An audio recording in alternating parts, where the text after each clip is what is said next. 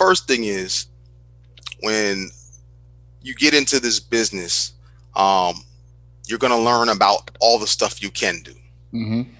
all the tools you can use, right? And the first thing to understand is you don't need 90% of it.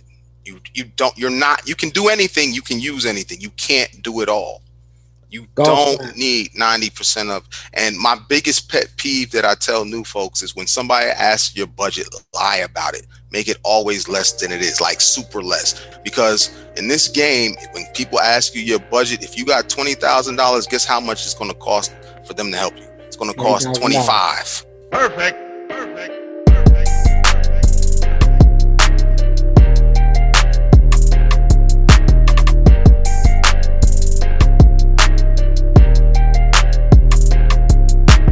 What's up, everybody? It's Jamel Gibbs. Welcome to another podcast episode. This is the Business and Investing Podcast, where you get all things business and investing related. Today, we're going to talk about how you can generate leads in your real estate investing business. Listen, in real estate, the name of the game is marketing. If you're not generating leads, you're not in business. Bottom line. So you got to know how to generate leads.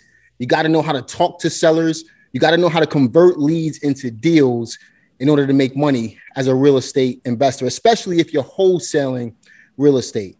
And that's exactly why I wanted to invite Dr. Leads to the call. Jay Malloy, what's going on, brother?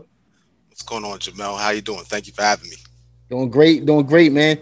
So look, you're all the way up in Jersey. You've been in the real estate game for a little while, and they call you Dr. Leads, man. How did you come up with that name?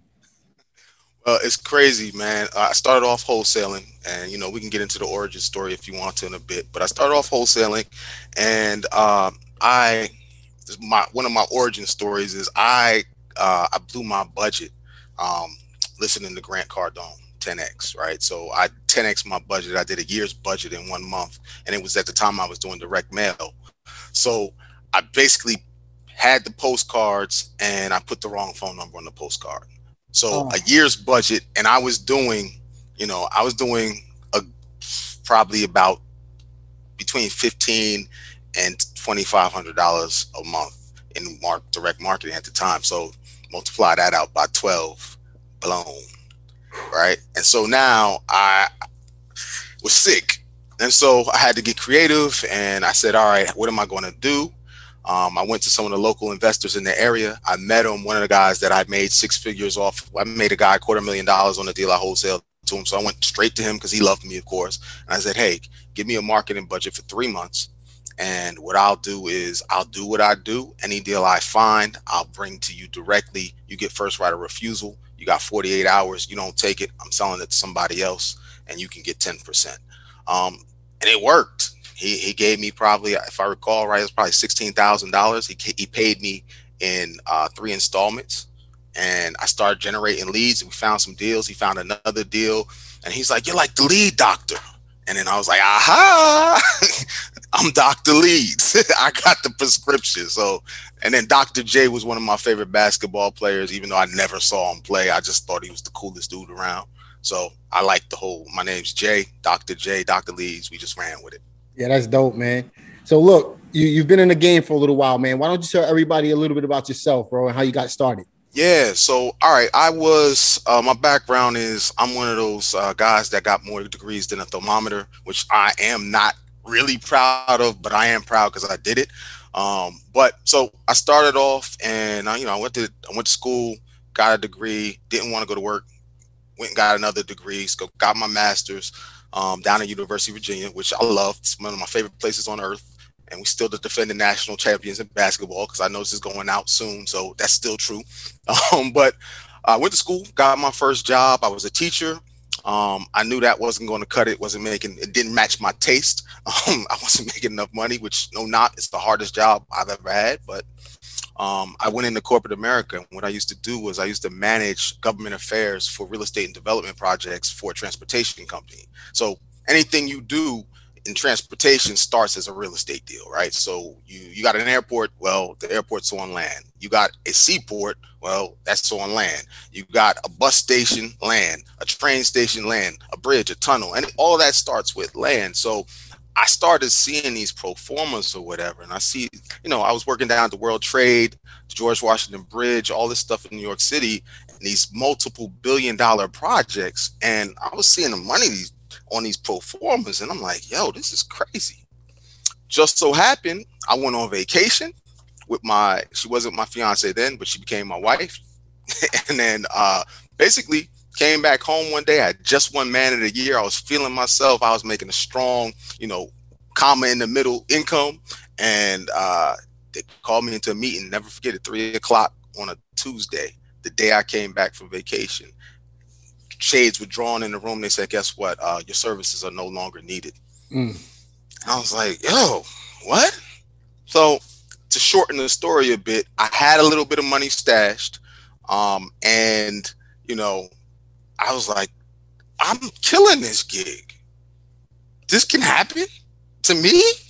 And I said, from that moment, I'll never forget it. Walking from the train station to my car, I was like, I'm never going to have another job again. So that's where I started. So that's where you started, right? So you mentioned something. I thought it was interesting, man. You said the teacher job was the hardest job you've ever had, right? Yeah. And teachers don't make that much money. Nope. So if you were able to make it as a teacher, not making that much money, transitioning into real estate, putting in that effort was kind of a no-brainer at the end of the day. Nothing, man. Jamel, you're from Brooklyn, right? I'm from Jersey. I always say Brooklyn dudes and Newark dudes are cousins for real. Real. So I was born in Newark. I didn't grow up in Newark. But the thing is, like, is there anything you believe you can't do? I believe I could do anything, man. Yeah. That's not ever been a problem. And I had pelts on the wall to prove it, right? So I just look back at my history, like, nobody in my family's ever went to graduate school. Nobody in my family ever did this, and that. Right. Oh, yeah, I can do this. So that's how it happened. My father gave me a postcard for a seminar, and he said, yo, I think you might want to check this out. So I went to one of those big box seminars, got all excited, spent like $2,500. Came back. I had to run to the bank to get it. Came back. Then they were talking about a 3-day. Went back to the bank, paid for 3-day. So now I'm all in like $5,000 day one. Go to the 3-day seminar, man. They start talking about 25, 30 bands. And I told you I had a little bit of a bag at the time. And my girlfriend, my wife now, was there with me, and I spent $25,000 for one of these make you rich seminars, and it didn't make me rich, but did it change your mindset? Did it get you started? Like what was the benefit of investing that money? Here's what happened. They got me all excited. I went to Vegas on a for 4 days. All this stuff happened, but it's really funny, man. I got a binder as big as like 5 Bibles stacked up, right? More information than anybody can ever implement at one sitting, right? But I was just excited, and I never forget the last 30 minutes after all of that, the 3-day seminar, the 4 days in Vegas. There's a guy, Mark Risco, out of Hampton Roads, Virginia, and he said something about wholesaling, and then he mentioned in New Jersey you should make $10,000 a deal in wholesaling, and if you do two deals a month, you're at basically $250,000. I said, oh, I can do that. That's it. And that's where I got started. Sure, man. Shout out to Mark Risco too, man. He's been on Clubhouse with us a couple of times, man. I got to get him on. I think I'm going to get him on the podcast next, man. Get him on.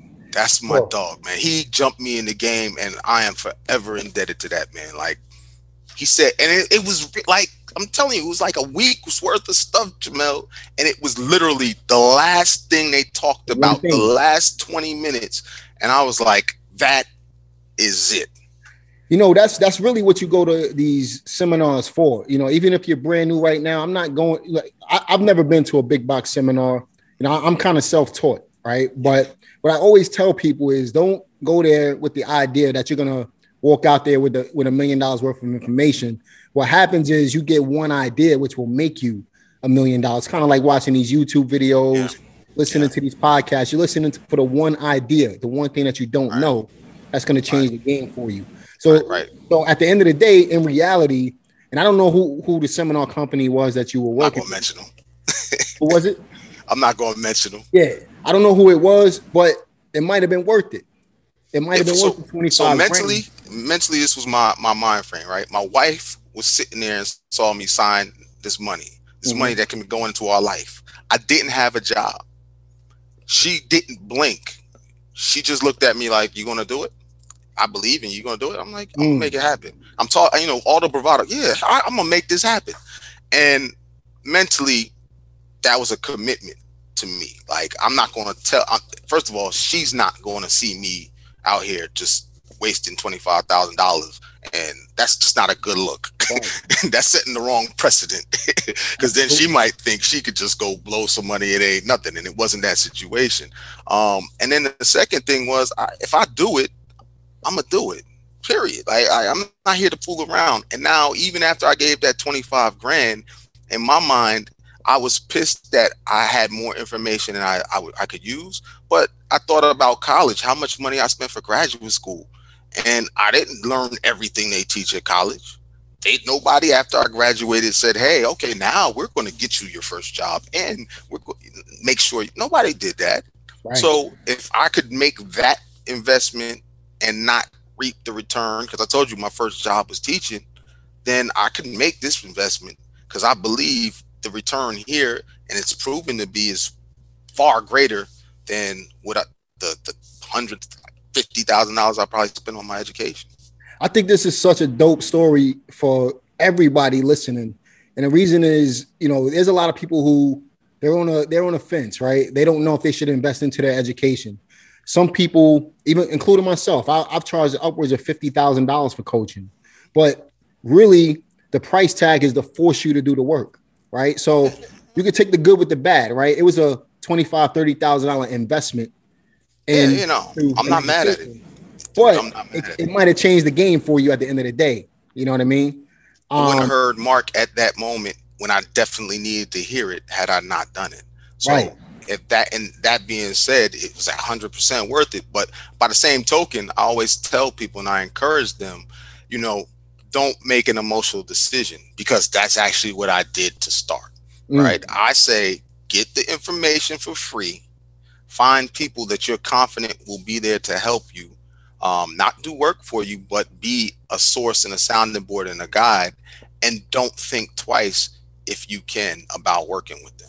Love it, man. And that's sound advice, man. That's why people come to my YouTube page. I feel like I give sound advice on YouTube, and I invite guests like you. Let me tell you the truth. Let me tell the truth, though. You give some of the best advice out there. I'm gonna stop you, because I'm gonna tell you how I knew you before we ever met.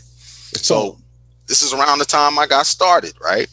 So what year was this? What year was this, by the way?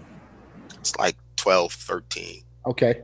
It's like 12, 13. So I got started. You started when you was 19 or 21? 21. I forgot which one. 21. I started when I was 33 or 34, which I'm mad about, but it still worked out.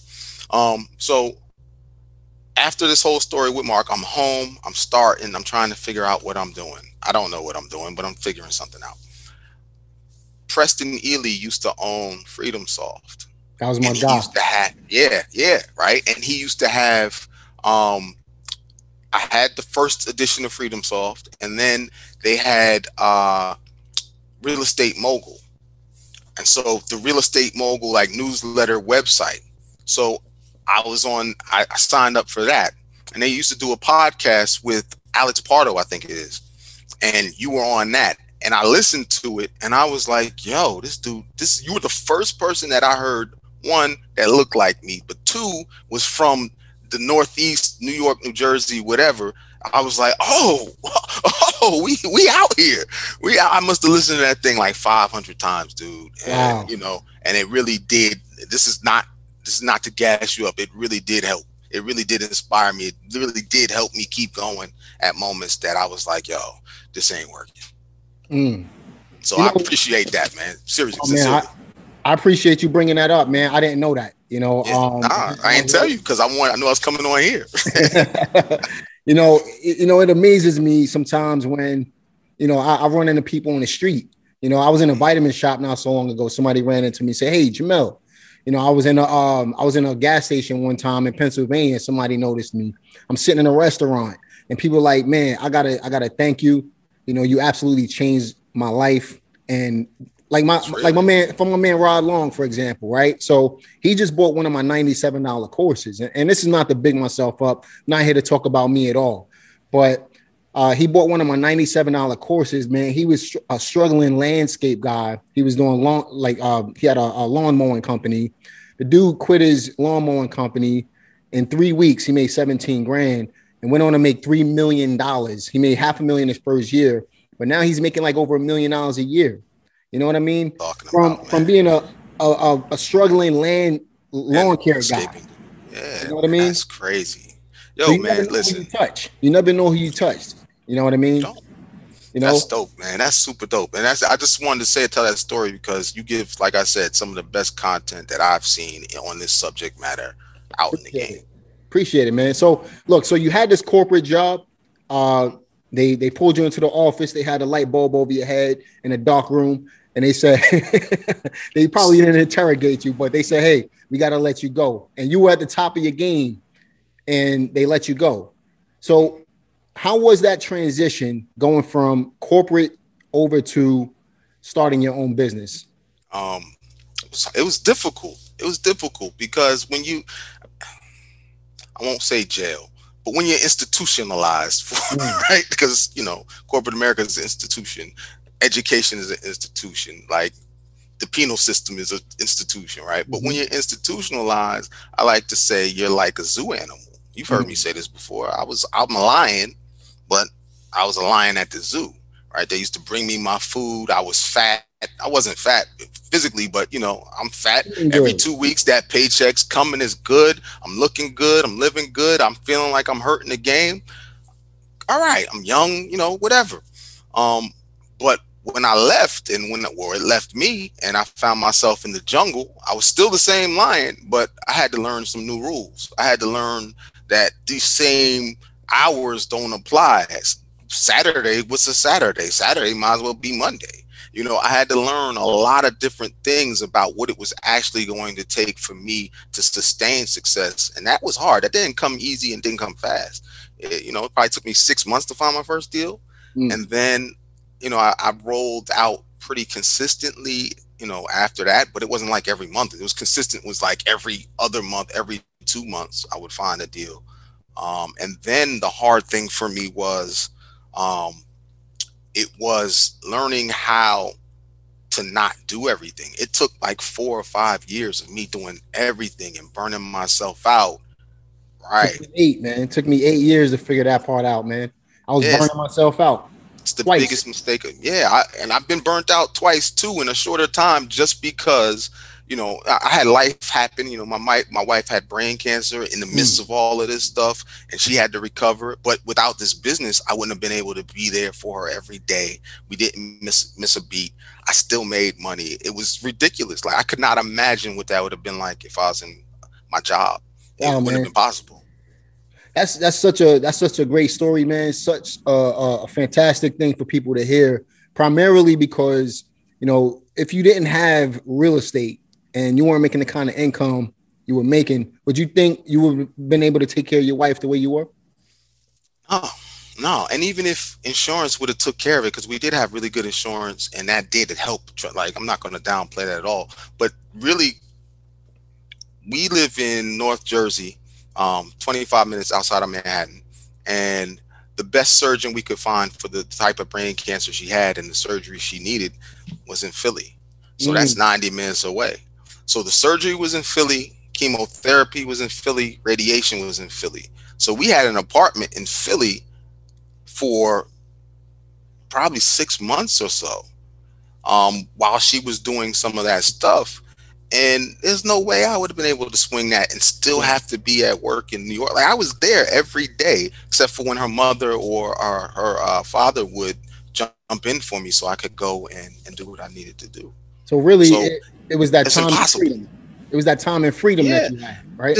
There is no place on the planet that I needed to be more than with her for what she was going through. Like I'm here talking to you, but none of this would really be possible without her. Like she holds it down and held me down for a little bit while I was getting it together. So, I needed to be there for her. You know, it's like if there's nothing right with your spouse or your children, you not right. That's right. And something wasn't right. So, and literally this happened on the heels of my biggest deal at the time. I had just got a deal, maybe 60 grand, 70 grand at the time. And I kid you not, next day, all this happened. And it was like, oh, but I just got a bag. So I wasn't really worried about the money. I was just like, okay, well, what we got to do? And was able to help take care of her. I didn't even worry about money, to be honest with you. Did not have one thought about money the whole ordeal. So she sparked your interest. She believed in you getting started, and you were able to return the favor, man. And it was all because you had that time and freedom from the business, man. Beautiful thing, man. I love my wife. She's going to see this, so I need to say that. I love her. I'm thankful for her. She absolutely makes what I do possible, and she ain't seen nothing yet. I love it, man. Love it, man. I've been with my wife now. This month is going to make 15 years married, 21 together. Yeah, man. We have 4 kids, so I know exactly how you. I do everything for my family, man. Everything I do, every move I make is specifically for my family and their future. You know what I mean? Absolutely. So I get it. I get it, man. So what type of mindset shift did it take going from corporate into the business world? What type of mindset did it take for you to be able to become successful? Well, this wolf and beard I had on my face, that's a new addition. That didn't exist. I wore a suit every day, even in 100-degree weather in the subway in New York. Like I was, oh my gosh. If anybody's doing that, I'm sorry. I feel for you. All right. But the mindset shift was one, nobody's telling me what I gotta do. Nobody's telling me. So I need to tell myself what to do.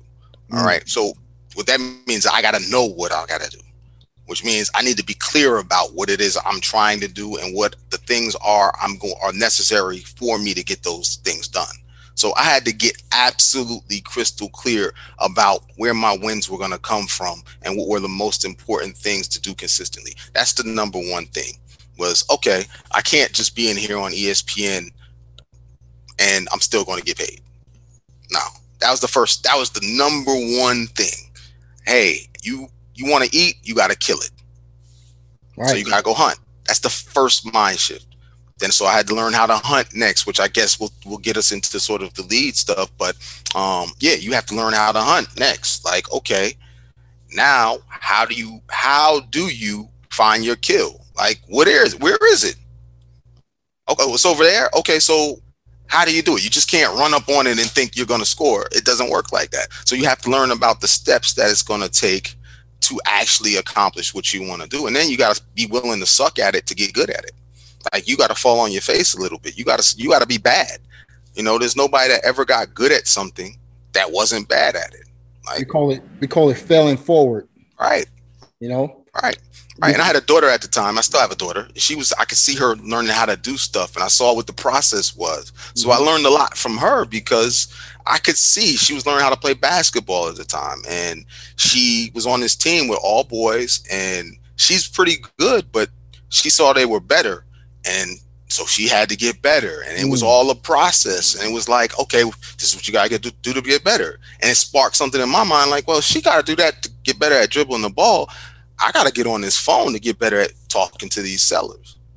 And, I just try to learn from everything that's going on around me. And then, I found some people that had already done some business, and I just, I threw myself into it, asking questions and watching and listening. And making mistakes, man. So I've made a few. Oh, I'm sure, man. So we're talking about how you got started, mindset shift and things like that. And obviously you face obstacles along the way. We spoke about some of those obstacles already. You faced a situation with your wife, you lost your job, things like that. What are some obstacles that you faced as soon as you got into real estate? Like what are some things that people need to look out for? Okay. I'm going to talk about the real estate obstacles. And then I'm going to also talk about sort of the mindset, the opportunism that goes on as well. I had this conversation with somebody, I believe it was Friday. The first thing is when you get into this business, you're going to learn about all the stuff you can do. Mm-hmm. all the tools you can use, right? And the first thing to understand is you don't need 90% of it. You can do anything, you can use anything. You can't do it all. You don't need 90% of. And my biggest pet peeve that I tell new folks is when somebody asks your budget, lie about it. Make it always less than it is, like super less. Because in this game, when people ask you your budget, if you got $20,000, guess how much it's going to cost for them to help you? It's going to cost 25. It's going to cost 25. Right? So you that's the first, that's just a thing I like to throw out there. Now, from getting started, I think knowing, like I said, there's a million things you can do. You can do lease options. You can do fix and flip. You can wholesale. You can sell leads. You can, you can bird dog. There's a million things you can do, right? The thing is to understand what it is you're trying to accomplish. Like, what do you really want? For me, I found wholesaling and I wanted a wholesale deal where I made 10 grand.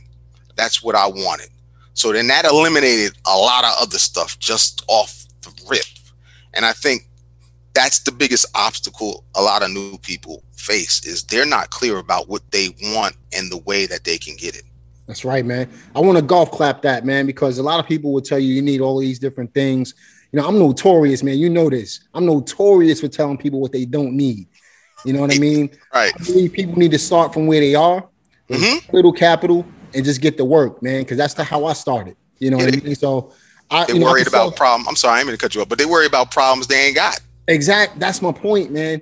And for me, people get upset because I'm not selling services. I'm like, look, man, I'll tell you when you need the service.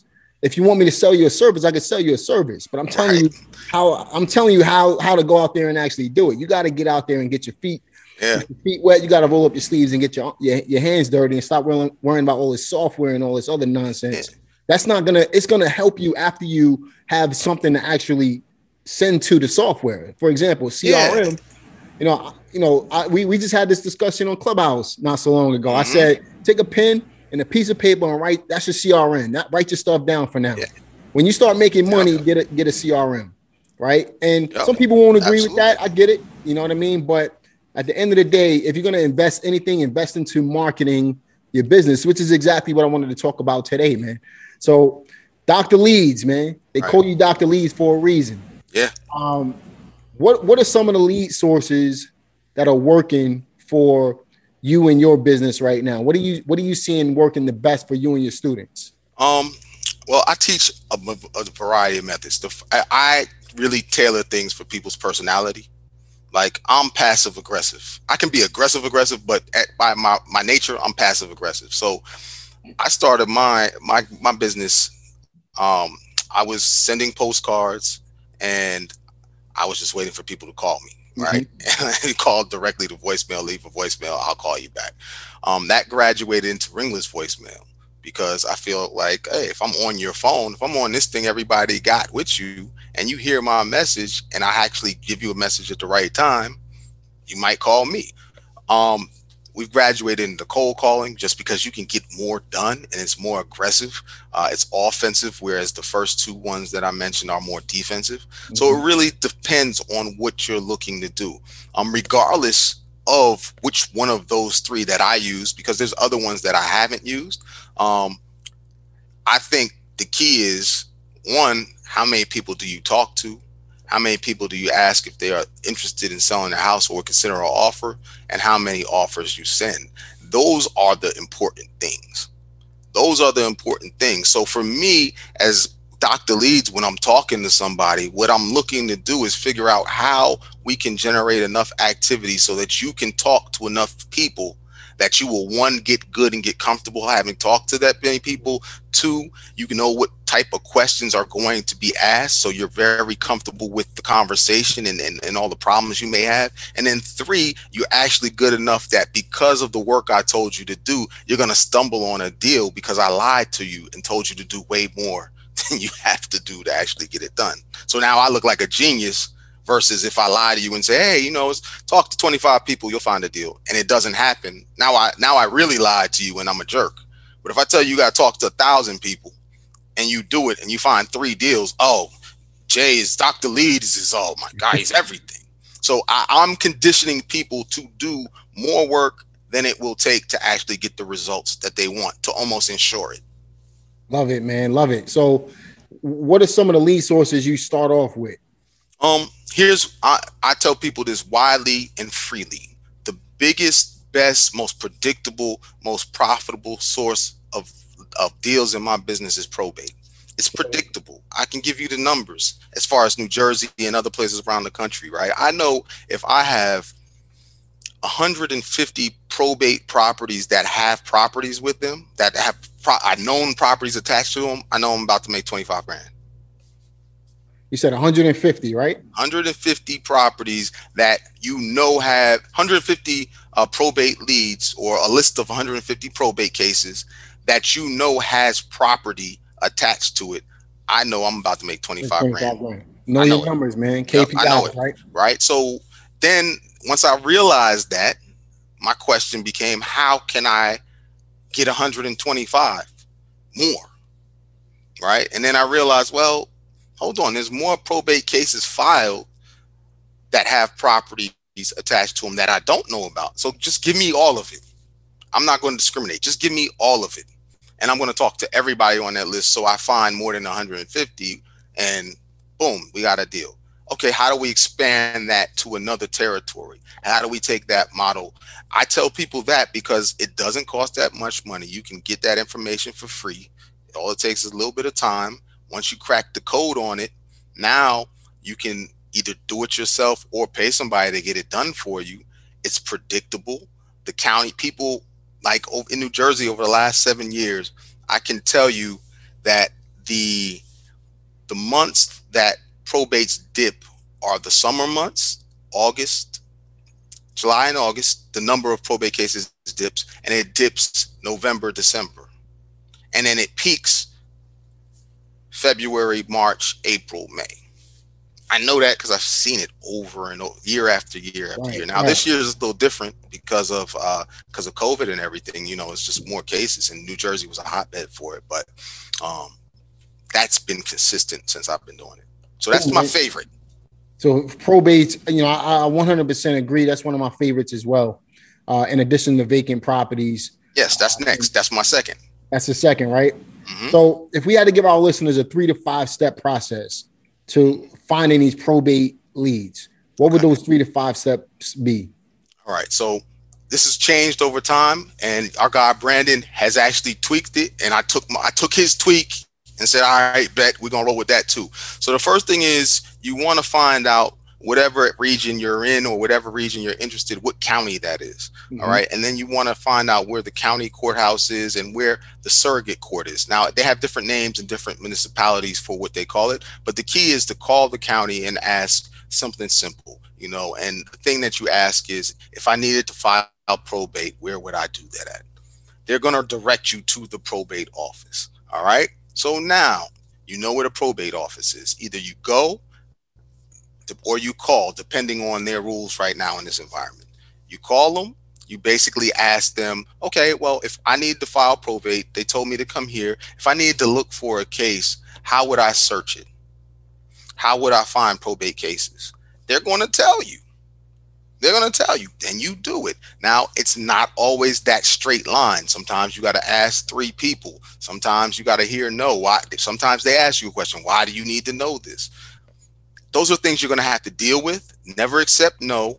Understand that that's their job. People are trying to get this information. I used to bring donuts in there. I used to, butter people up. They got used to seeing me. So now they would say, hey, yeah, there's been times that I've walked in and they know that I was going to walk in and they've just given me, hey, Jay, you don't even got to go back to here. So you can develop relationships, but the bottom line is to know where the information is, know how to actually get the information. And then the next step, you said 4 steps. The next step is to actually reach out to these people. You can do it via a letter. You can do it via phone call. Some people text probates. I don't really like to do that. My favorite method with probates is RVM. I love it. I send a letter and a RVM, and I have a sequence over maybe 6 months that follows up with them on the RVM, because the thing you have to know about probates is just because somebody filed it this month or last week, it doesn't mean they're ready to deal with the estate's issues. So you got to assume that a probate case they're not going to be ready to deal with a house that's cluttered in another state or 45 minutes from where they live. They're not going to be willing to deal with that for another month or two. So you got to be understanding of that, and all you're doing is trying to get on their radar with that first point of contact, and then you're following up with them subsequently. I just did a video. In fact, I released it earlier this week, where I talked about long-term and short-term lists, probate being on that list as well, man, and the benefits of understanding that you have to follow up with people over time. You're building a relationship with people over time. That's all you're doing when you're in lead generation and marketing and business in general.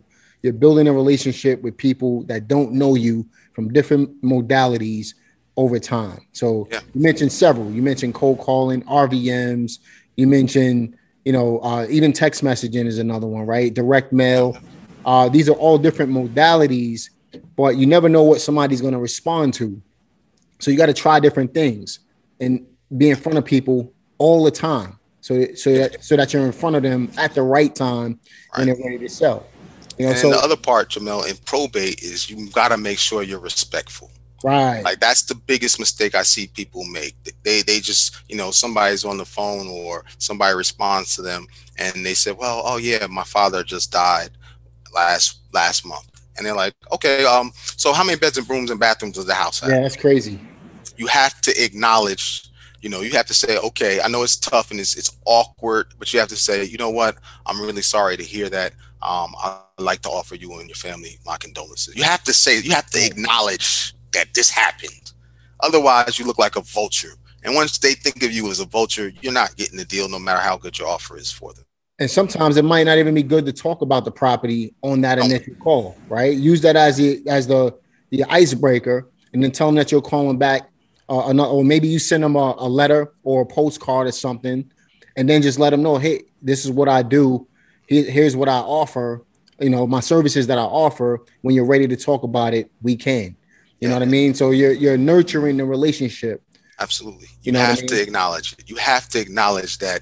I'm not saying you have to do it overtly and cheesily. I'm just saying, hey, listen, I know this may not be the time to have this discussion, but in the future, if you're ever thinking about, letting go of the property, I'd love to have a conversation about it. Absolutely. That's all it takes. Yep. That's it, man. That's all it takes. So you got we went over a step-by-step process. Some of the things we look out for when we're in the courthouse, when we get the information, we're looking for the personal representative on the property. That's the person that we need to contact. Executor, what is it? Executrix, executor, executrix, administrator, right. Administratix. Right. We're looking for those people to contact. Those are the decision makers. And on the probate documents, you'll be able to get that information. So if you go down to the courthouse and you finally get in touch with the right people that's going to get you in front of those documents, look for those personal representative so that you can be able to write them a letter, and also take down all of the beneficiaries' information as well, right? Because those are the people who are ultimately going to make the decision. The personal representative is in charge of signing the documents and talking to people, but the beneficiaries are the ones receiving the funds. They're receiving the benefit of the estate. So you definitely want to be looking out for that stuff as well. Yeah. Probate attorneys too, man. I get a lot of good deals from probate attorneys. You told a story about that, right? And it's a great story. But I want you to tell it here because the reason why that story is great is because you're not normally going to just send a letter to a probate attorney and be able to make that relationship. The relationship's going to come, and I tell this people all the time, I don't go to networking events because my property sales and what I'm doing in my business is my networking event. So that probate story you got about the relationship you did with you gained with this probate attorney down your way is bringing deals to you. Just tell that real quick, because that's huge. Yeah. So basically, I have this. I met this lady through a referral. I got a deal. I made I think it was like 15 grand just a few months ago, as a matter of fact, from a referral. She worked at McDonald's. She never had a $20,000 check a day in her life. I was able to give that to her. But she had a relationship with an estate attorney who was handling her estate. I ended up handling the whole process for her so she wouldn't have to think about it. And during the interim, I was able to build a relationship with this estate attorney. And that estate attorney, now he saw that I proved myself. I basically was able to close deals, and I closed multiple deals with him since then. He's handling, I've also sent him some business as well. So he's actually working on some files for us right now. But I was able to build up that relationship with him just by proving myself and showing, hey, I do deals. If you have any clients that need to close on the biggest asset in their estate, which is real estate, just give me a shout. And then we built a relationship over time, man. And that's exactly how you do it. You said, but here's what you said in there that I hope nobody missed. You made this guy money before you ever asked anything from him. Just like in my story about how I went, after I blew my budget, I went to one of my buyers who I made a bunch of money that I had already established a relationship with. And he smiles every time he sees my face because I basically put his kids through college, right? So you see what I'm saying? Like you provided, I hate this term, provide value, right? No, if I'm involved, I'm providing value. I don't have to tell you, right? So, but you did something for this guy before you ever asked for something back. And that's a huge mistake new people make is they come, hey, listen, let me pick your brain. We talked about that before. Hey, let me pick your brain. Hey, can you do this for me? Wait. I don't know you. Why? Man, bro, I get it all the time, man. People contact me on Instagram asking for favors. I don't mind helping people, but most people don't bring value to the table first, like you said. You know what I mean? Right. So it's always an ask before they can prove themselves, rather than the other way around. How about you prove yourself, then ask?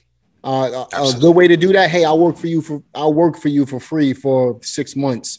You know what I mean? I make cold calls for you. I want to talk to 1,000 people. And let's see what happens.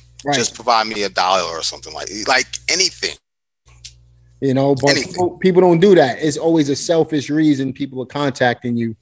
But in business, when you understand the concept of bringing, like you said, I know you hate the term, but bringing value to people first. If you can do something for somebody first and they can see the value in you, then ultimately they're naturally going to want to do business with you at the end of the day. That's just the way, that's just the nature of the beast, right? That's kind of like the concept of offering. You ever visit a website, they give you a free checklist or a free ebook or something like that in exchange for your email address. That's the same exact concept. They're providing something for you, but you got to give something in exchange to get that, whatever it is that it is. You know what I mean? It's a principle. There's a principle behind gift giving in certain cultures, right? Like you give gifts, you're giving a gift. Yes, it's a nice thing to do, but it also sort of, if the gift has some intrinsic value, at least it provides sort of like a connection between people, right? You're just, I can't even think of the word right now, but mentally, it's like you're more likely to be attached to somebody that has provided something of some value to you than you are somebody's just requesting something from you. It's just it's a very nuanced way of creating a tie between you and someone else where it's likely something good is going to come out of the relationship that people just, it's ignored.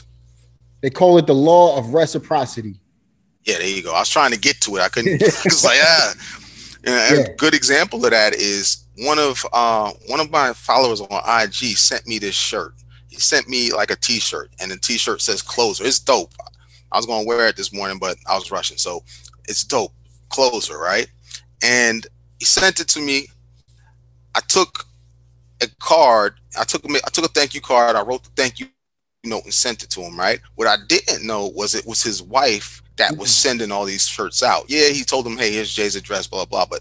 But what he sent me back was his wife took a screenshot of the thank you card, sent it to him and was like, do you know how many people we've sent shirts out to for free? We've sent dozens and dozens of shirts out for free. And this is the only time anybody sent us a thank you card. Yeah. And so what I know right now is, at least in his wife's eyes, I can do no wrong. and that's right. And that was the gift of appreciation. Yeah. Because now I strengthened the bond. He gave me a gift, but I gave him a gift that had intrinsic value. Like, hey, I appreciate the gesture you made to me. I want to make sure that I go out of my way to show you that. And these are the little things that I think make my business special, because I try to do those things as much as possible. I try to provide those little touches to people that, there's people with way bigger businesses than me. Mm-hmm. I freely admit it, but I also have a great lifestyle and I do okay, right? So, but there's people with smaller businesses than me. What I try to act like, regardless of who I'm working with, is I'm just Jay. I'm just Jay. Love it, man. You know Jay, you know Jay. Love it, love it. You know Jay, I know Jay. You know Jay. How you know him? It's Jay. I don't know. And that's what I want. That's always. So the fact that you got me on here, the fact that Brandon got me on Clubhouse is amazing, because I'm a ghost. I don't like to do this stuff. No doubt, man. You know, speaking of which, obviously we can't cover everything in a short amount of time on a podcast. I know we're on Clubhouse together every single day, Monday through Friday, from 5 to 6, sometimes 6:30 Eastern Standard Time. If you guys get an opportunity, come check us out at the Real Estate Roundtable Happy Hour. But in addition to that, how can our listeners get in contact with you, bro? Yeah. All right. So the best way to find me is always going to be Instagram, and I keep it simple. It's Dr. Leadz, Dr.Leadz at the end. So Dr. Leadz on IG. You can DM me. I think there's a link in my bio where if you're new and you just like to talk to me, I reserve a few spots every week for people to be able to just schedule with me, and I'll give them 20 minutes or so. They are a limited number of spots. I can't do it for everybody. So if you're interested, go in there, keep banging that link, find one, get on my calendar. I will do a one-on-one, just talk to you, see how I can help you, whatever you need, whatever questions you got. I'm proud to do it. I'm happy to do it. I love doing it. Excellent, man. And I'm going to tell y'all, Jay is dope. Definitely get in contact with him, take him up on that offer. Definitely schedule a call. I don't know too many people going to take the time out of their day, especially having their own businesses going, to be able to talk to as many people as possible and help people out. So definitely take them up on that offer. Now, obviously, as a business owner, you mentioned you spent a lot of money on education earlier in the call. Are you currently reading anything that's helping you in your business right now? Yes, very much. I'm just finishing up a book by Jonah Berger called Contagious. And it's something that, I didn't know I was doing. It's about how marketing and how things stick and go viral. And, you've heard me say this term before, and I've been talking about Blue Magic for almost a month. Mm-hmm. Not really just, blasting people, but just throwing it out there. Now, we're doing some things, and now it's gotten to the point where people are DMing me like, hey, what's up with the Blue Magic? Can I get the Blue Magic? And they don't even know what it is. And that book is really good. And it's helping me on my marketing agency side, but it's also helping me sort of dial in my messaging on my real estate marketing side.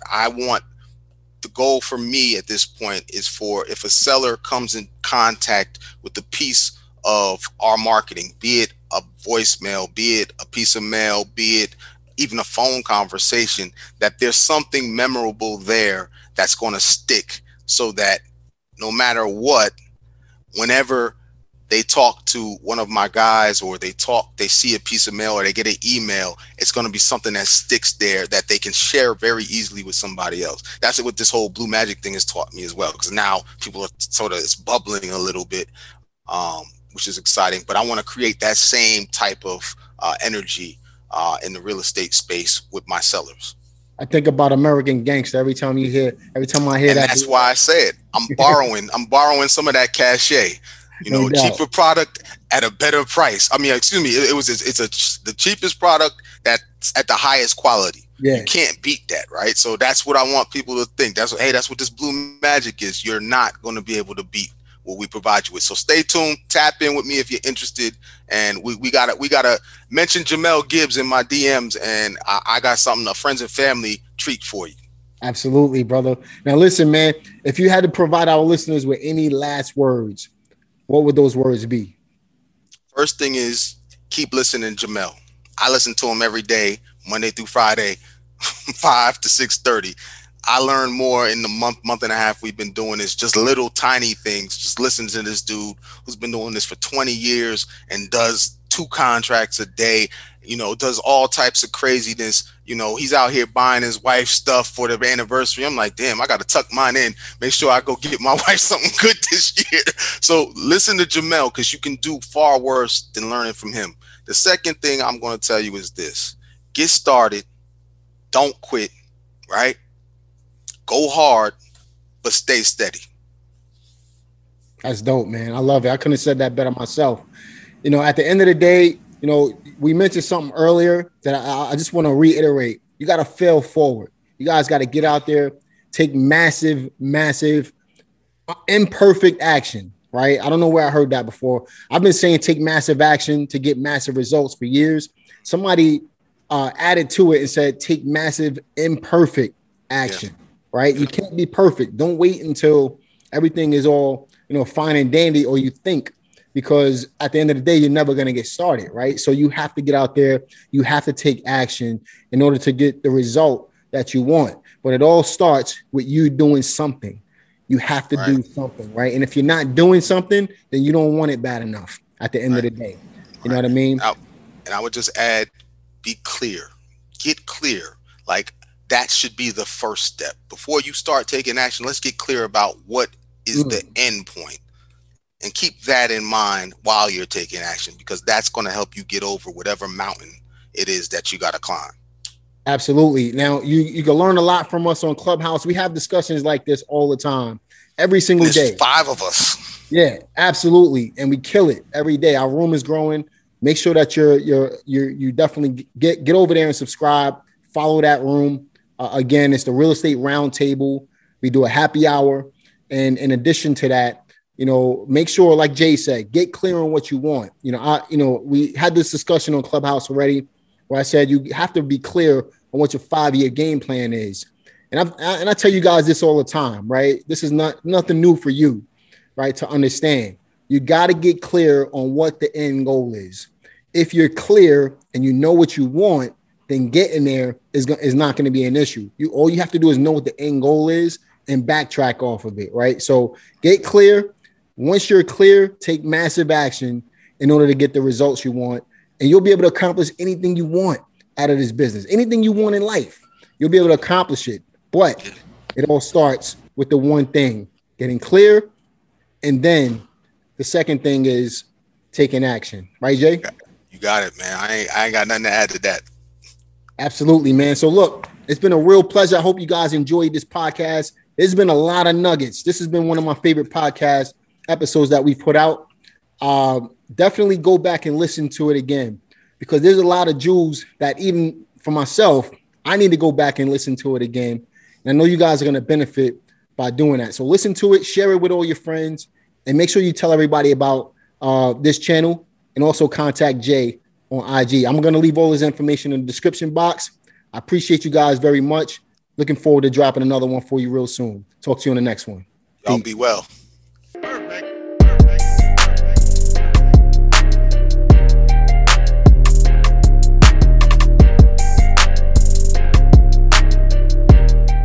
Check out my website at reieducationacademy.com. To make it easy, you can just simply go to jamelgibbs.com, or check out my YouTube page at youtube.com/Jamel Gibbs. I'm all over the web, whether it be on Facebook /the Jamel Gibbs, or on Instagram at Jamel Gibbs. I'm on LinkedIn as well. I'm on TikTok. I'm on Snapchat. Check out all of these platforms for daily content, weekly content, more content from Jamel Gibbs. But if you want to get more in depth, go to reieducationacademy.com, and that's how you can find out more about my training material and how you can get started investing in real estate today. Talk to you later.